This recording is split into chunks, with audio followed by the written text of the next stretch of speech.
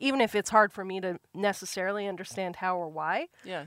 just the fact that it has that sort of the authority of the communities. That kind of durability. Yeah. Or, yeah. The sturdiness, even. Yeah, that's a good word. That sturdiness, yeah. That makes me think, boy, then maybe there's something I'm not getting. Yeah. And I need to dig a little bit Yeah. more deeply into it.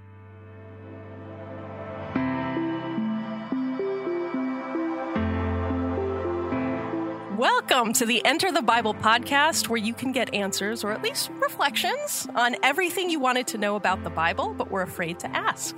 I'm Katie Langston. And I'm Catherine Schifferdecker. Today on the podcast, we're continuing our series on Bible basics, and today we are talking about who wrote the Bible and when. And Catherine, this feels like a bit more of your territory, your area of expertise. So am I right in assuming that the Bible just dropped down and God zapped it and boom, there it was? No. Oh, no! I've been misled! It did not fall fully formed out of heaven. Oh, shoot. Okay. It is, as we talked about when we talked about what is the Bible, it's a collection. Right? It's a collection of books, writings from a long span of time. So biblical scholars such as myself, Very fancy people. well, they argue a lot. Oh, okay. Scholars like to argue. They do? Just in case you didn't know that. Yes. What a surprise. And so they write articles about how so-and-so really doesn't understand. And this is the truth, right? Right, And yeah. then they muster evidence Sure. from the text to support their claim. So there is debate about this question, who wrote the Bible and when. But there is also some broad consensus. Okay. So without getting into too much technical detail, I'll say that most biblical scholars, aside from very conservative biblical scholars, would say that the Bible came to be, that the books of the Bible came to be over extended periods of time and are the result of many different hands. Oh, okay. Right? So not just authors, but also editors. The technical term is redactors, basically an editor. Compiling, and maybe generations of editors, compiling together these works, these books, over a long period of time. In the case of the Old Testament, something like 800 years. Wow. From the what we think is probably the earliest writings to the latest ones. Wow. Yeah. In the case of the New Testament, that time period is much compressed. So something probably more like 80 years, not 800 years, Wow. but 80 Okay. years. From about 50 CE to, 115 or 120 CE. So something like that. But in the case, and I'm going to concentrate more on Old Testament on this question. Sure. Because that's my area of expertise. But so traditionally, I should go back, before the rise of kind of modern biblical scholarship, there were authors or certain books attributed to certain authors, well-known authors, right? So tradition had it that the books of Genesis, Exodus, Leviticus, Numbers, and Deuteronomy, the Torah, or what Christians sometimes call the Pentateuch, that all of those were written by Moses. Okay. Right? And likewise, that the Book of Psalms was attributed to David, Right. King David, Yep. right? And the books of Song of Songs and Proverbs and Ecclesiastes were attributed to King Solomon, King David's son. Right. Right? Yeah. That's why they call it the Song of Solomon. Sometimes, as well yes, as yes. the Song of The Songs. Hebrew name is Song of Songs. The Christians tend to call it Song of Solomon because Solomon is mentioned several times in the Song of Songs. Right. So I love actually what the rabbis say about those three books. They say that King Solomon wrote Song of Songs in amorous youth, right? Because it's a love song. It is. Yeah. That he wrote Proverbs in kind of seasoned middle age, right? And that he wrote Ecclesiastes in bitter old age. Because everything is meaningless. Everything is And vanity. All is vanity. Yeah. So those are the traditional attributions of authorship. Okay. I should say that nowhere in Genesis through the end of Deuteronomy does does it claim, the text itself doesn't claim to be written by Moses, except really? with the exception of the book of Deuteronomy. Okay. It's said that that's a sermon, or actually kind of 3 sermons of Moses. But otherwise, that within the text itself, it doesn't say that Moses I didn't know wrote. that.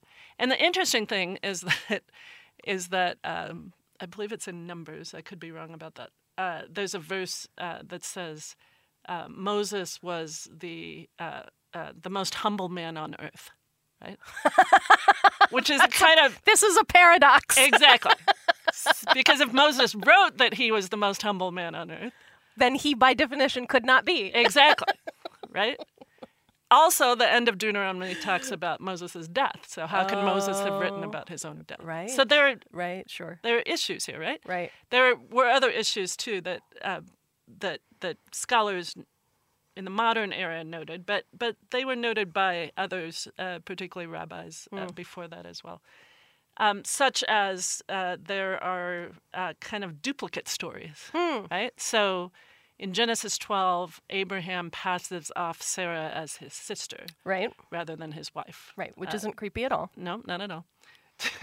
To save his own life, Right. Right, because she's so attractive that he's afraid Sure. Pharaoh will kill him, and yeah. Right. But then later in Genesis, it happens again. Okay. Abraham does it again, and then Isaac does the same thing. He passes off Rebekah as his sister rather than his wife. So there are it's like these a whole kinds thing. of repetitions in the text that seem kind of odd, right? So, and there are different styles of writing. Sure. So there are these long chapters in Exodus and the whole book of Leviticus that are very concerned with things like sacrifice and how to build the tabernacle and the exact measurements of the tabernacle. Yes. And that seems very different than the beginning of Exodus, the story that many people know of the 10 plagues and Yeah. the burning bush and the 10 plagues and Mount Sinai. So over the centuries, people started wondering, well, is this really all by Moses? And so in the late 1800s, really, modern biblical scholarship started to examine that question, or modern biblical scholarship became a thing, Okay. particularly in Germany. Yeah. And so scholars started to kind of pick apart the text or dissect it, almost like an archaeological dig. Oh, Right? interesting. What's the earliest layer we can find? What's the latest layer? Right? Oh, interesting. And so this theory came up called the documentary hypothesis or source criticism that said, you know what? It looks like if you read very carefully that the Torah or the Pentateuch, these first 5 books, that it's a compilation of different sources. And they were named, the J source, the Yahweh source, the E source, the P source for the priestly source, and the Deuteronomist. I'm not going to get into all of that because it's too much detail. But the long and the short of it is, the broad consensus that rose up, and that is still, I would say, a broad consensus, is that that the Pentateuch is not Mosaic with a capital M, that is written by Moses, but instead the Pentateuch is a Mosaic with a small m. That's nice. That's not my wordplay. that's- Lots of people use it, but right that it's like a mosaic. It's one work, right, that has a certain unity, but it's made up of different parts that have been woven together from different sources, right, and edited and compiled and passed down from generation to generation. So, and that's true of a lot of books of both Old and New Testament, that they go through a process, right? There may be one primary author to begin with, particularly in, say, the book of Amos, a prophetic book, right? Right. But there are additions to it that are added by later editors, and there are maybe rearrangements of some of these books.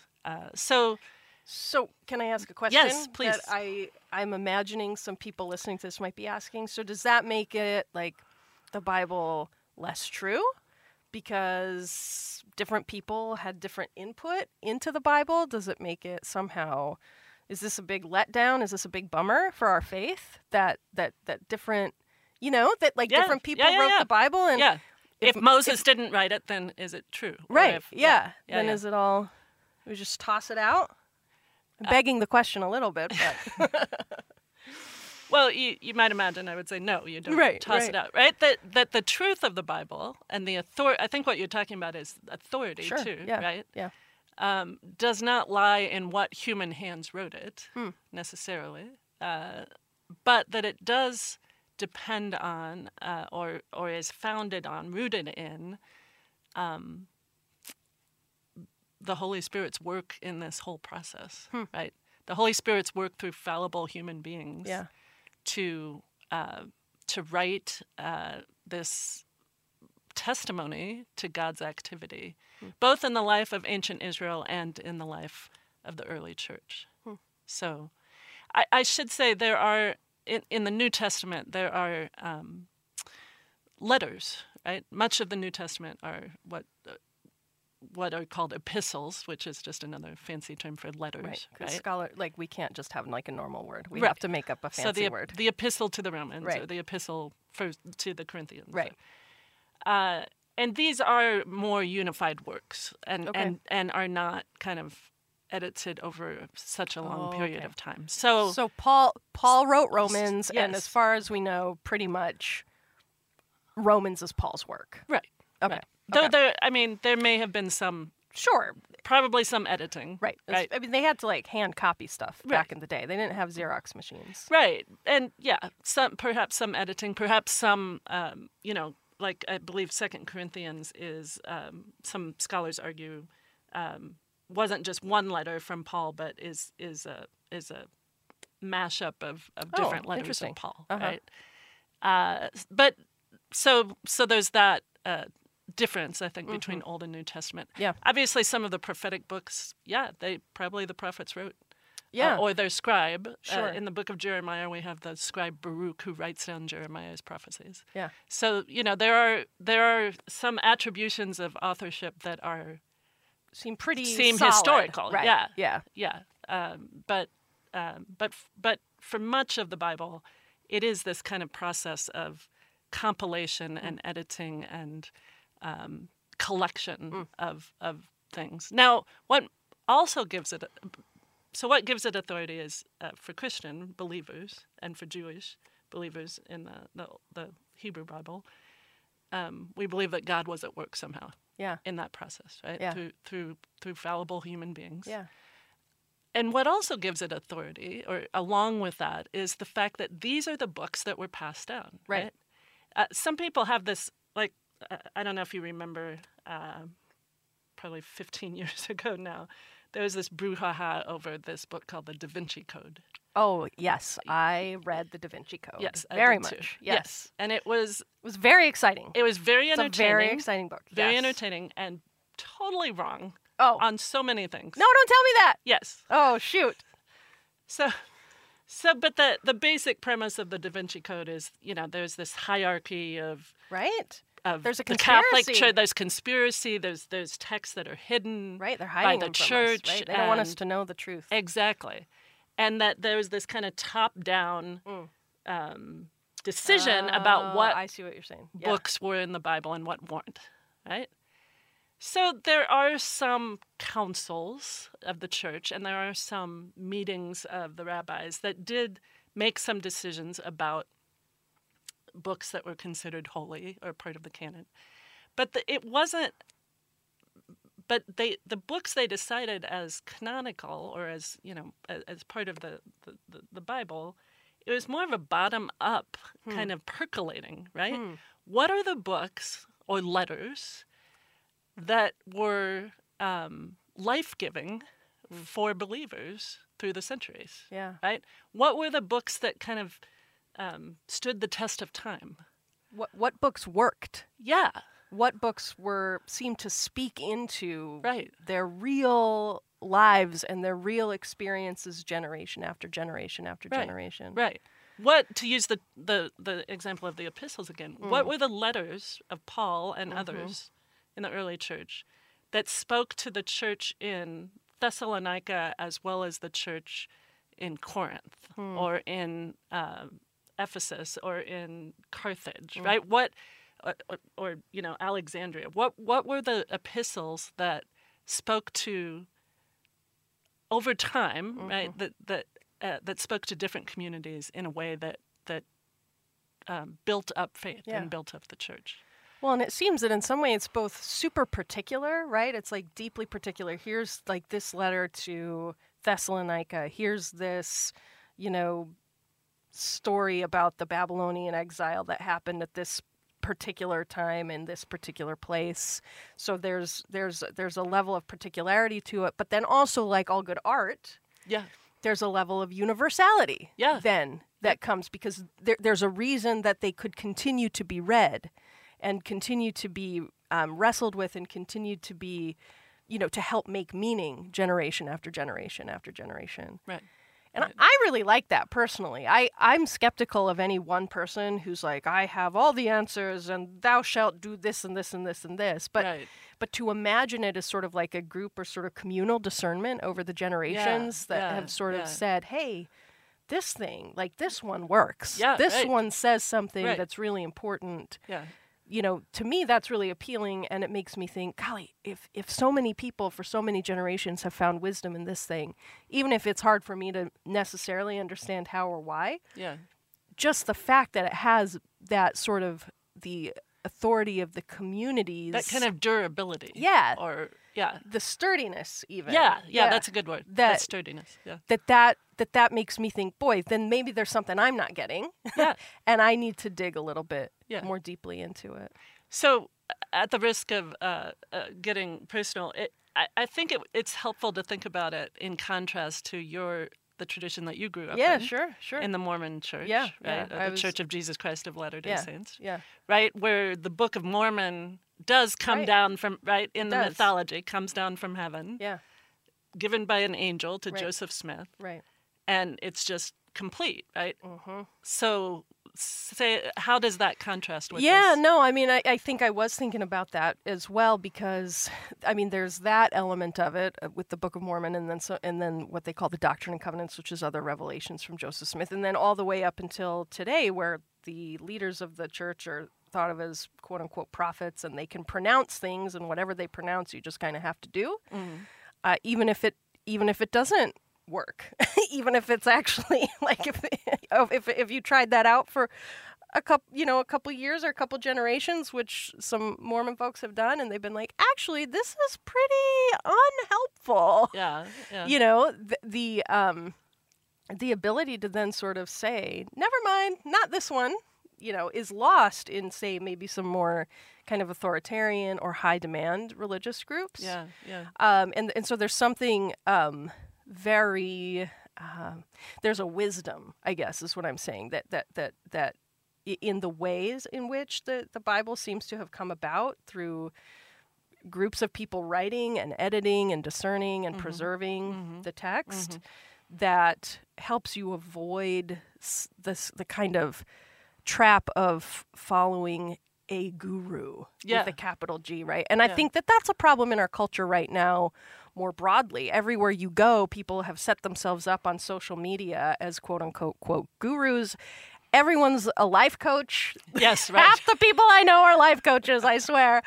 And there's kind of a weird spiritual ickiness about that it's hard for me to completely articulate, but it's sort of maybe even idolatrous a little bit, where people are saying, follow me, follow me, follow me. And with the Bible, with its collective wisdom gathered over centuries, almost a millennium, it sounds like, right? That that's trustworthy.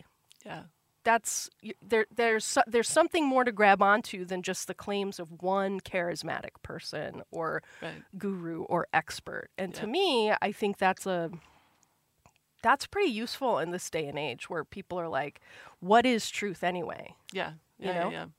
I think that the other thing that kind of understanding of biblical authorship gives us is permission to listen to the different voices and the different layers, right? So So if the book of Genesis, for instance, is the result of 3 or 4 sources and, many editors over a long period of time, then I can be part of that conversation. To go back to that metaphor that we talked about in our first question, what is the Bible? But that metaphor of conversation. So there are different voices within the Bible that have been compiled together, so that then the result is greater than the sum of its parts, right? So that we get a fuller picture of God, right? So God is not simply coming in judgment to smite the wicked or to purge sin from the world, but God also is merciful, right? God is not just the creator up in heaven who pronounces by fiat that the world, that makes the world through the spoken word, right? Let there be light. Sure. But God is also the being, the person who walks in the garden with Adam and Eve, right, in the cool of the evening. Or the Word made flesh in John. And the Word made flesh in John, right? So I think because of this process, or as a result of this process of compilation, I think in the end you get a fuller picture of who God is and who God calls us to be and what kind of world this is. Now, that's not to say that anything goes. Right. Right? We shouldn't try to make the Bible say anything we want it to say. But it does mean that there are different nuances, and kind of like a jewel, right? Different facets that if we keep turning it and keep turning it, we see those different facets of who God is, who we are, who the world is. I believe it's the early church fathers say, particularly with Proverbs, but also just any verse of Scripture, they say you should chew it as you chew like a grain of spice, like a coriander seed, or a grain of spice, and you chew it till it releases its full flavor. Right. So we meditate on Scripture, on biblical text, till it releases its full flavor. So I don't find that. I know some people might find this idea of authorship over a long period of time, and the mosaic with the small m as opposed to the mosaic with this big M. I know some people may find that threatening, but I hope that you at least consider this idea of the richness that actually adds to Scripture, and the different layers and the different facets that we see in Scripture. We don't want to dissect it and then leave it in its separate parts. Sure. That's actually been a problem with some modern biblical scholarship, right? You dissect it into its different parts and then you never put it back together. But we appreciate those different parts. We notice them, and then we read it as a whole. Yeah. And we'll talk more about that in another question about the narrative arc of Scripture. Yeah. Oh, that's beautiful. I'm going to take away that image of the jewel, right? I think that's going to go with me, and how the Bible, which was written over a long period of time by a bunch of different people, and redacted and preserved and passed down, how that kind of reflects and shows different ways of understanding God and understanding ourselves in God's story. Yeah. So beautiful. Thank you so much for listening to today's episode of the Enter the Bible podcast. And you can get high-quality courses, commentaries, resources, videos, reflections, and much more at the newly relaunched Enter the Bible website at enterthebible.org. Thanks for joining us.